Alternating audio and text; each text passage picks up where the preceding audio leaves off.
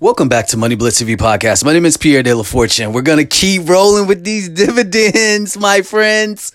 All right. So the types of dividends. Now, you have various forms of dividends. Number one, you got cash dividends. Number two, you got stock dividends slash,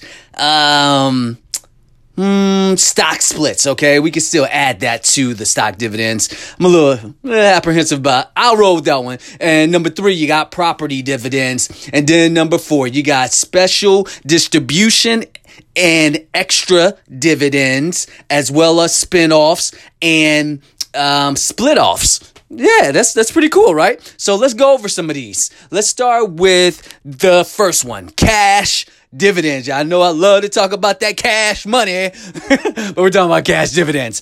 All right, so a cash dividend is a dividend paid in cash. Really that simple, you all. So the definition of cash dividend is in the wording of cash dividend. So to be able to pay cash dividends, companies need to have not only sufficient earnings, but they also have to have sufficient cash. So even if a company shows a larger amount of retained earnings on its balance sheet, you all, that still is not really enough to ensure that they could be able to have cash dividends. You know, not everything that you see on the balance sheet is really what it is, if you know what I mean. Even though this will be a publicly traded company.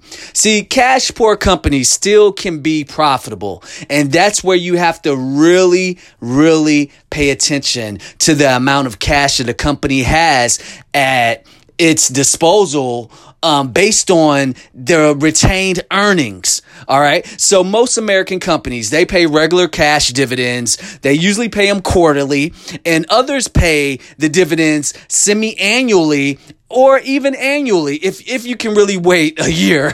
Now, Johnson & Johnson, the pharmaceutical company, they usually pay quarterly dividends, and they're really popular. But then you have like McDonald's, who usually pays, an annual dividend.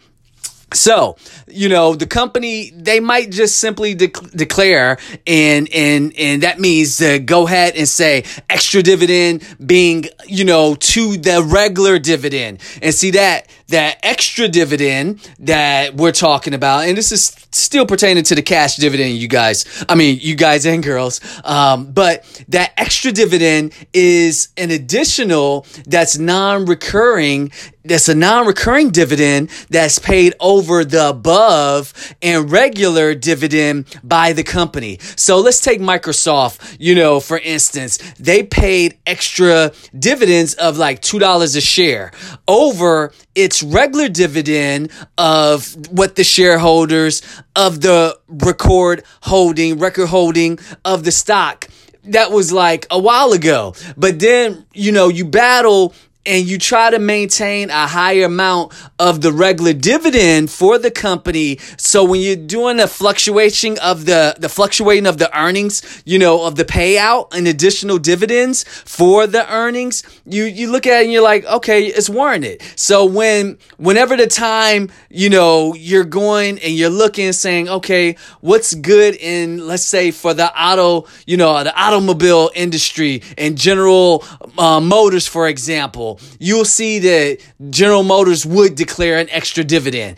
Yeah, that last part got a little confusing, but y'all see kind of sort of where I'm going. So then you have the next one, which is the stock dividend, which also has the stock split. Now, you look at some of these companies and, they're based on the cash being paid based in a stock dividend and paid in stock. So that's just real simple. The company then needs to recapitalize their earnings, and then they'll issue new shares, which do not affect the asset of their earnings.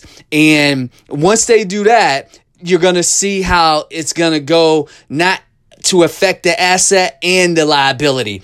All right, you all, I'm running out of time, so I'm going to pick up tomorrow and talk about property dividends and the special distribution dividends. And this is Pierre De La Fortune. As usual, have a great day and God bless.